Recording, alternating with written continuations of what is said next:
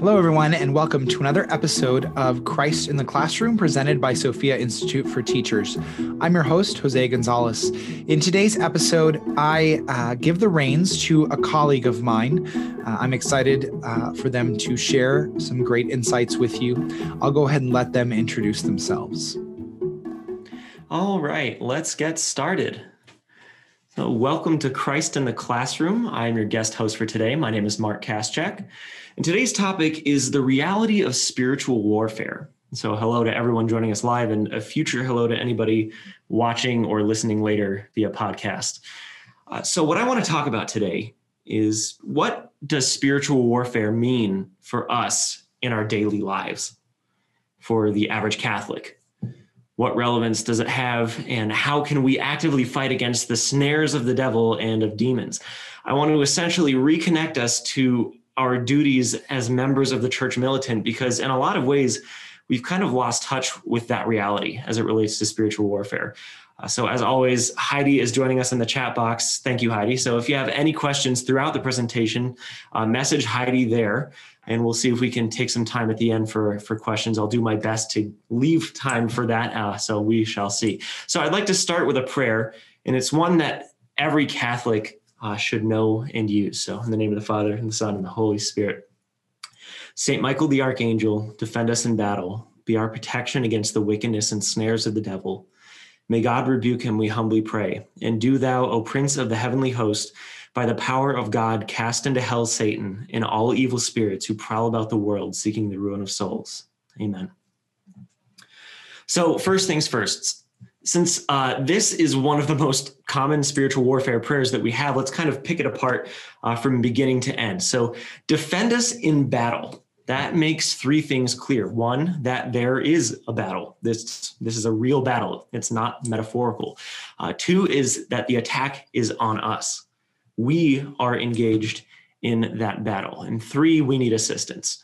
We're not asking for victory by our own power, but rather defense and assistance given our lack thereof, okay? Be our protection against the wickedness and snares of the devil. So snares suggests that the attack in a way requires our consent in order for it to succeed. You know, snares are things that we can either be attentive to and avoid, or become distracted from and succumb to. Right? So then we can then assume that the protection against these attacks must be active and cannot be dormant. You know, we need to be vigilant. We need to be focused and aware of what the snares are so that we can avoid them. A little later, we'll talk about what active protection against the wickedness and snares of the devil looks like. May God rebuke him, we humbly pray. Two terms to focus on here: God and humbly pray. So first, it's important to note God's power in rebuking Satan. We are recognizing here God's divine power and necessary assistance in order to not fall prey to the devil. So second, it's important to note that we do not order God or even Saint Michael to do anything, but rather we pray humbly that it be done. Once again, this recognizes our position as ones being in need of grace and assistance. By the power of God, cast into hell Satan and all evil spirits. Again, it's important to note that it is only by the power of God that the Prince of the heavenly host, Saint Michael, is able to cast Satan into hell. It's not even by his own power alone that Saint Michael does this.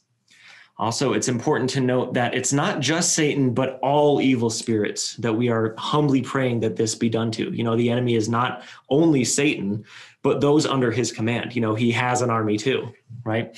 And then the end of the prayer: who prowl about the world seeking the ruin of souls. So this last line is mainly what I want to talk about today.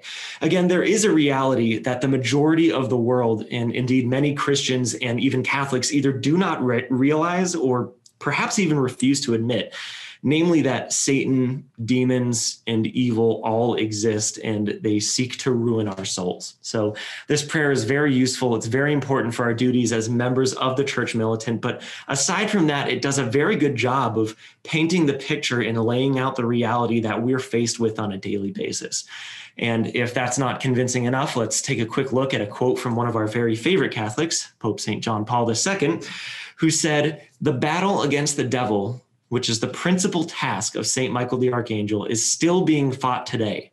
because the devil is still alive and active in the world.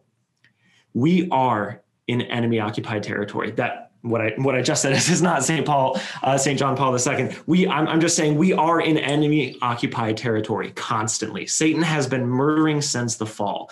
And as Pope St. John Paul II says here, he is still alive and active in the world. So let's take a closer look at what spiritual warfare means. It can be defined as the battles we engage in to choose God's will over Satan's amidst the promptings of both the good and the evil spirit within us. So as that battle rages, we as beings with free will are presented with options.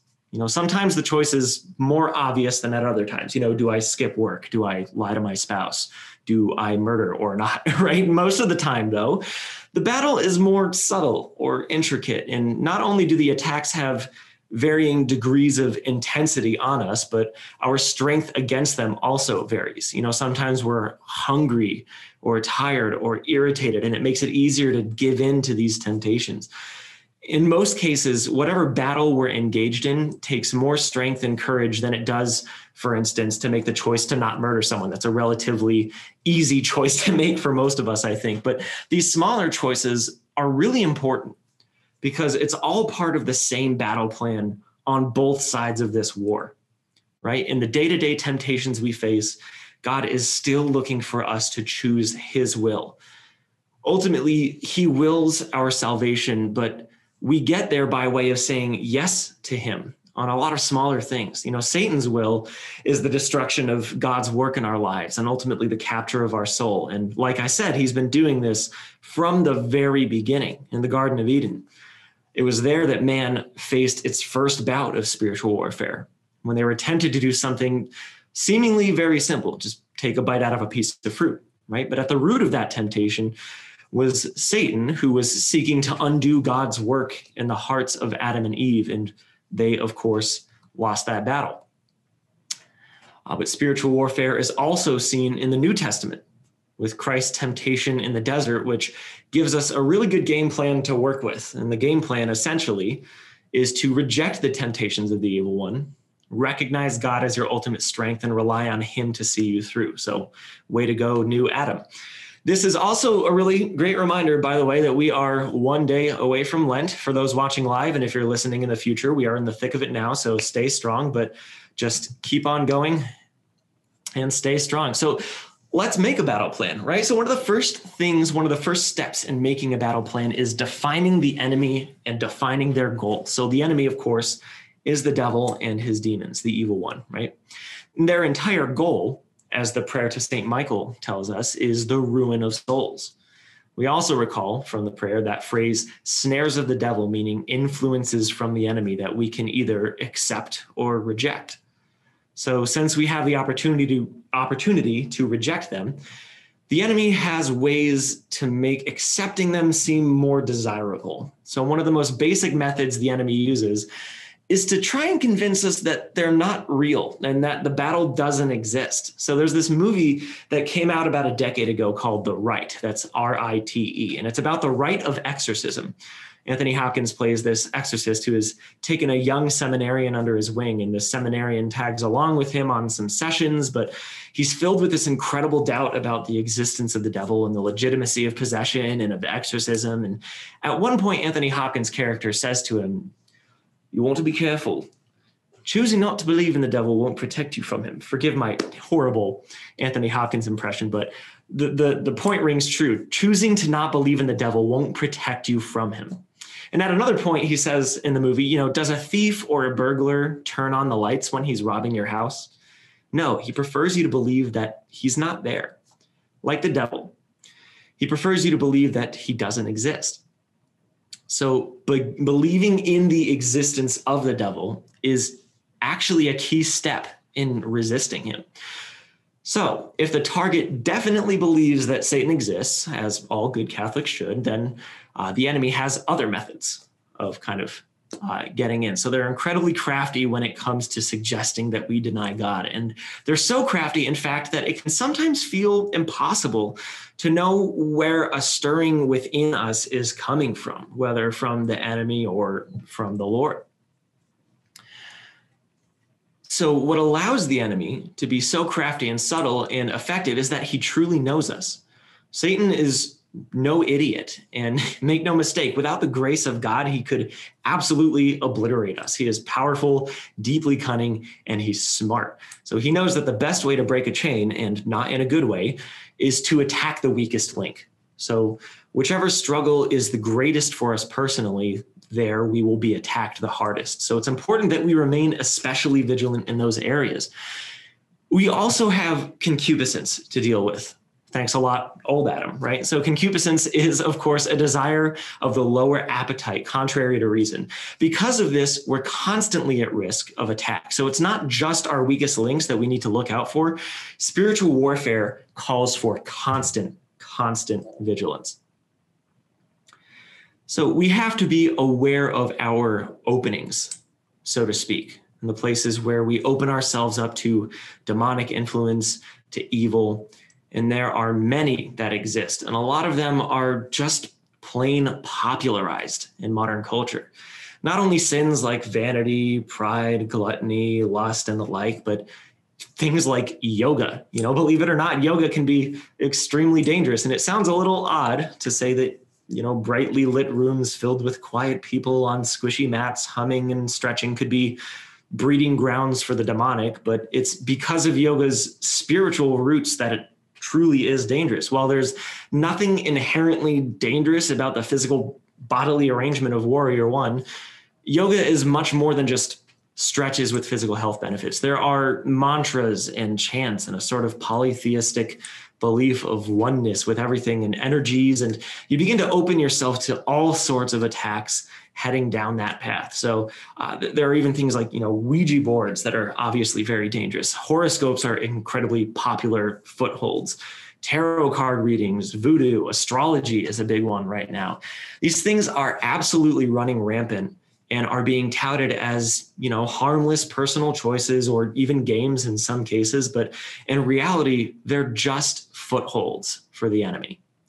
So some of the things we should absolutely avoid doing is speaking known names of demons. In the official practice of exorcism, attaining the name of a demon is a big part of what grants an exorcist control. And it is not something to be meddled with or taken lightly. Do not toy around with the names of demons. Another thing is watching or listening to things that are indulgent of demons or the satanic, obviously something we should not be doing. There's a difference, for instance, between watching a movie like The Rite and watching a movie like Paranormal Activity, where there really is no redeeming quality to it. It's just a secularized Hollywood spectacle of demonic possession for the sake of thrills and entertainment. That's a foothold. Good rule of thumb basically is if you're not sure, err on the side of safety and pray. So, at this point, you might be thinking, goodness, this guy is a real downer, right? But the good news is that this battle has already been won on the cross, right? We have a lot of really powerful allies in this fight. Christ, for one, is a tremendous ally to us in this fight. God, the Holy Spirit, we have only to rely on God to be victorious because he has won victory on the cross already. That's what spiritual warfare is all about, victory through Christ. Another ally of ours is Mary. It really cannot be overstated how strong Mary is in the arena of spiritual warfare. She is often depicted as the one who crushes the head of the serpent.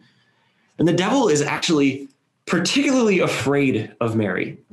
And what he hates the most is the fact that, what he hates the most about, her crushing his head is the fact that she's God's humble little servant.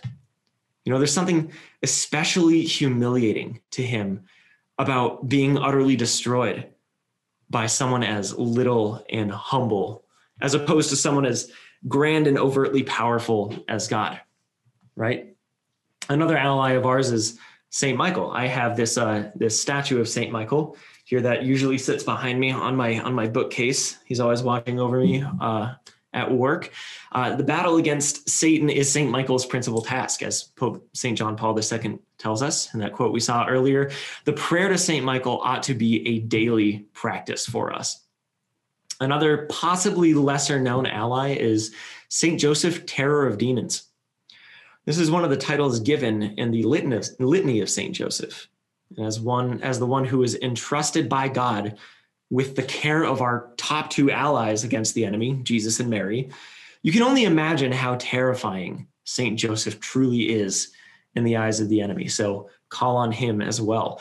We, of course, also have all the saints and angels at our side, including our guardian angels, which are entrusted to us. We often end our prayers with all holy men and women, angels and saints pray for us with good reason. We also have each other as allies. We are the church militant, the laity, priests, religious, etc. We're on the same battlefield, facing the same enemies, standing by the same allies, fighting the same good fight. So we are all fellow soldiers in the church militant. So what can we do? Right? We have our allies. What can we do? What are our stone walls? What is our ammunition? It's good to know that so much has already been done. Like the cross, for example, is the death knell of the enemy. Look to the cross. If and when you lose courage, have faith in your victory through Christ. The sacraments, of course, grant us tremendous spiritual ammunition against the devil. Chief of these is baptism, which, in short, is when we vow to reject Satan, reject sin, and profess our membership to the church and to God. And when we are baptized, we join Christ's army. The Eucharist is obviously fantastic ammunition against the devil. To receive Christ himself so that you can all the more easily draw strength and receive grace from him in your battles. Reconciliation or confession is also crucial in spiritual warfare because it allows us to return to God after we've gone astray. It frees us and heals us in the areas where we've been captured or injured by the enemy and allows us to re-enter the battlefield with renewed strength in those areas and new dedication to Christ. Beyond the sacraments, we can also build up our defenses and our ammunition in our personal lives, in our own homes. For instance, fonts of holy water in your home or even in your office, wherever you go, is an incredible defense. Not only is blessing yourself with holy water a reminder of our baptismal vows to reject Satan and sin, but the enemy absolutely despises holy water. He hates it. St. Teresa of Avila once said, "I have found by experience that there is nothing from which the devils fly more quickly than from holy water." Pretty powerful stuff. So put it everywhere, in your home, in your office, on your face. Have a priest stop by your home and bless your house with holy water and chalk and holy salt. Get a scapular, have a priest bless that and wear it all the time. Buy some icons of your favorite saints and put them all around your house. I've got a St. Michael the Archangel icon hanging outside my office door 24/7. There's a lot we can do physically to aid us in battle. Of course, there are also tons of prayers we can pray to assist us as well, right? So the obvious thing we can do is just general prayer to God, to ask for strength in our daily battles. He knows us. He knows our hearts. He knows our struggles. He knows our weak links. So he knows where we need that strength the most. Mass is obviously a great strength to us, so go as often as you can, receive the Eucharist. We can also ask the Blessed Virgin Mary, the other angels, the archangels Gabriel and Raphael, and Saint Joseph, Terror of Demons, like we said before, for assistance and to pray for us, to intercede for us. More specifically, we can call on our Blessed Mother to assist us through the Rosary. So the Rosary is one of your greatest weapons in spiritual warfare. It is probably as close as it gets to a, get strong quick scheme in spiritual warfare. If you're looking for, like a cheat code in this would be it. It'd be the Rosary. So pray the Rosary and offer it up for strength in your spiritual battles. There is no overstating how powerful this is. The prayer to St. Michael the Archangel, which we analyzed earlier on, is obviously another prayer to use regularly.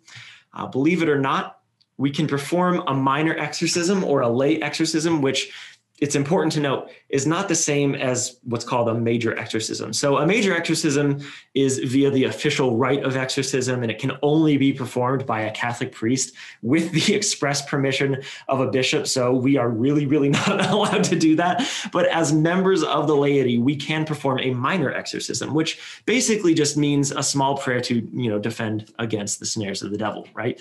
And it can be used to break that influence of evil and sin in a person's life. And this is actually something I do with my family, children included, every single Monday night.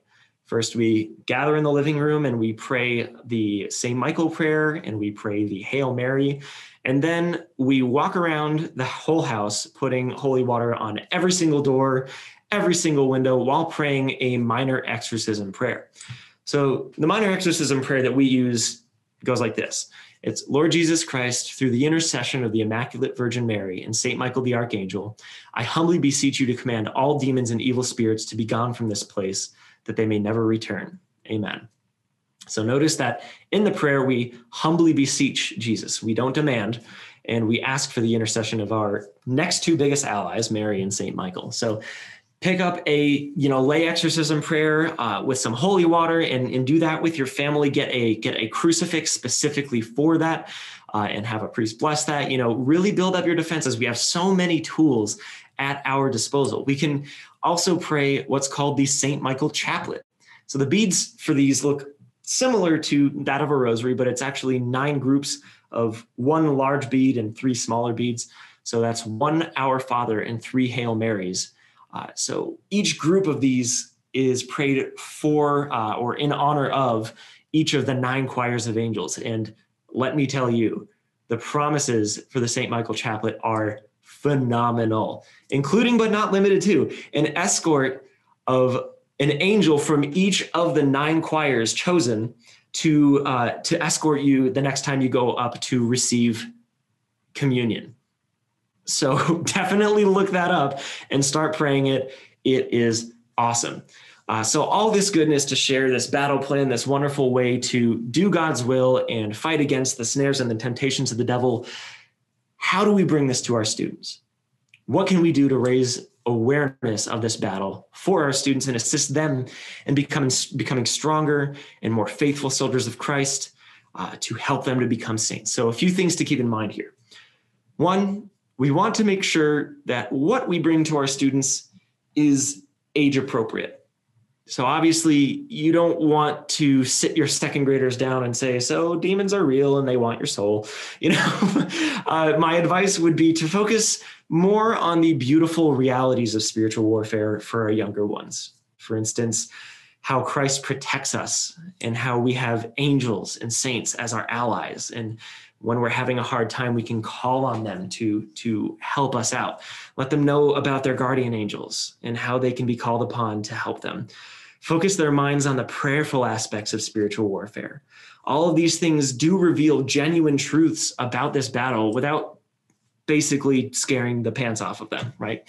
However, as our students get older, it's really crucial to ensure that they're prepared for battle, especially nowadays, where the culture out there in the real world is just riddled with sins, especially sins of the flesh. We need to strengthen our students. There's a stat that I recently saw that said our students are seeing something like 14,000 visual impressions a day. And you can only imagine that they are not all quite that holy.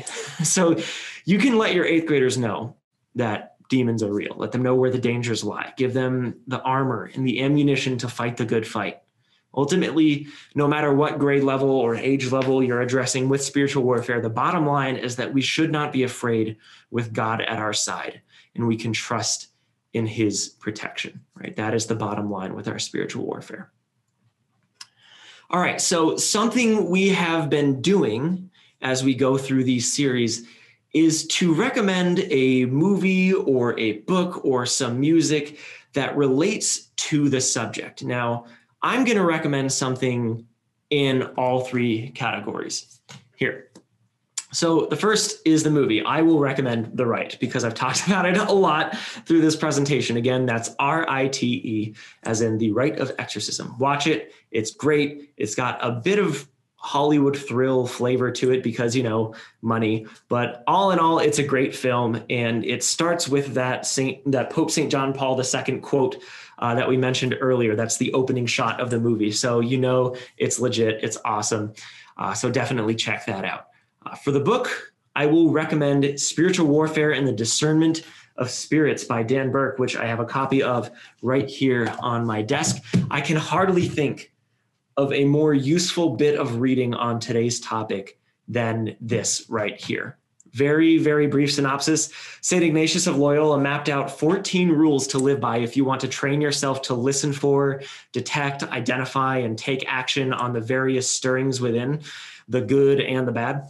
Right? The good to accept them and the bad to reject them. So in this book, Dan Burke not only helps to break down and make sense of these 14 rules of St. Ignatius, but also offers connections with spiritual warfare and reflection questions to help us get better in battle, essentially. So just read it. It's awesome. It's fantastic. For music, I will recommend something by my favorite band, 21 Pilots. It's their self-titled album, 21 Pilots. It's a bit of a weird one. So you've been warned, but it's got everything: faith, struggle, the battle of good and evil, and even a ballad about how spiritual warfare helped the lead singer to better understand the crucifixion. So I think it's amazing. Maybe you will too. Maybe you'll be weirded out by it. Who knows? But that's my music recommendation for that.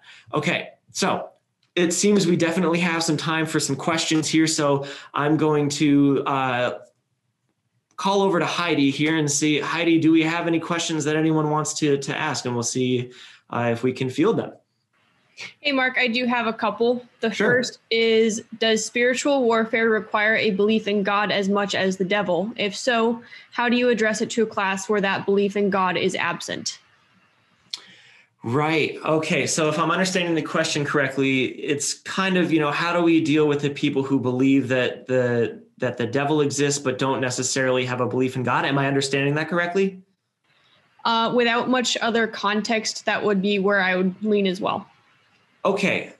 Interesting. So, it's since the logic kind of works in the reverse of, one of the main points of that movie, The Right, is that the main character struggles with the belief in devil until he suddenly has a belief in God. And once he does, that's what allows him to believe in the devil and start to resist him. I would say for those who believe in evil but don't necessarily have a belief in God, I think there is a foundational root of good in resisting evil. I think having conversations with those people about what evil is, trying to find some common ground between their belief in evil and how that also has some common ground in our faith. Seeing those similarities can help someone understand that, coming from a position of faith, let me see how I can put this. Can help them understand, just seeing those similarities helps them understand the legitimacy of where you're coming from as someone in a position of faith. So having them believe in evil suggests the existence of a more perfect good, right? So I would say get to them on that level and just help them to also in a more personal sense, maybe encourage them in their own personal battles, because like I said, a lot of what spiritual warfare deals with is battling on the personal level. Like we said, the evil one knows our weakest links, and so does God. So God will help us strengthen those. The evil one will try to take those down. And so being there for them personally, and also just being a witness to them. As we know, one of the key things in evangelizing to non-believers is not so much cramming the Bible down their throat or talking about Jesus, things that they don't believe in, but just leading by example. That's oftentimes the first step. So I would also, I would say that would be a good step. All right. Next question is, and I think this is from where you were talking about modern footholds, is Harry Potter a problem? So, okay. Now I am I am no theologian on this subject. I know that there are very legitimate people who are for it and legitimate people who are against it. Speaking, this is just my personal take. So little asterisk there.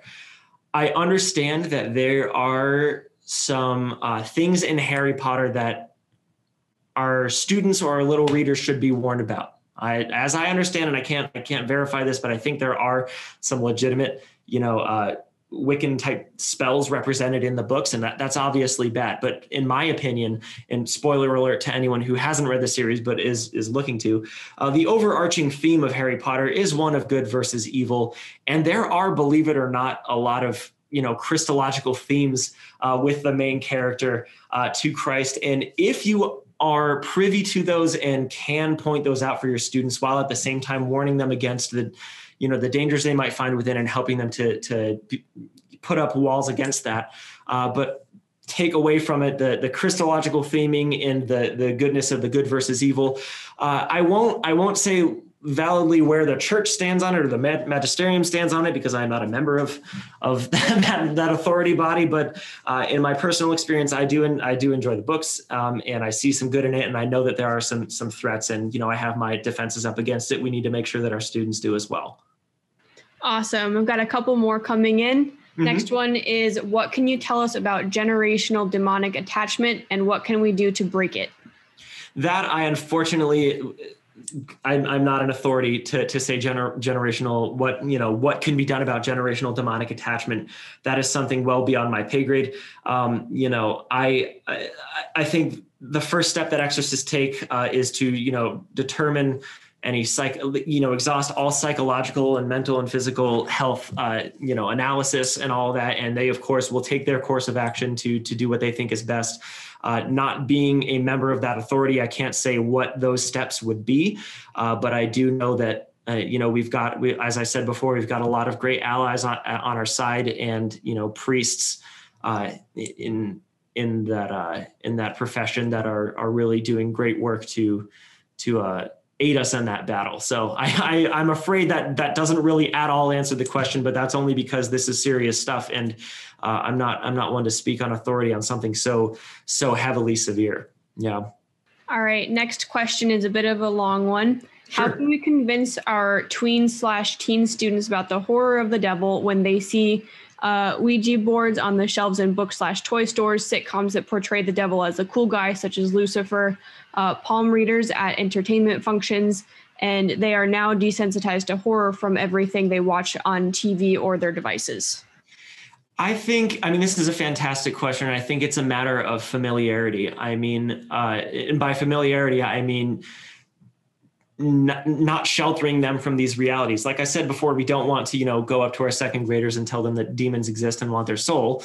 But as our students grow older, if they're becoming familiar, if they're becoming desensitized to Ouija boards and tarot cards and voodoo and the devil is the cool guy and all these things, our answer must be to make them as familiar with the idea that these things are not okay.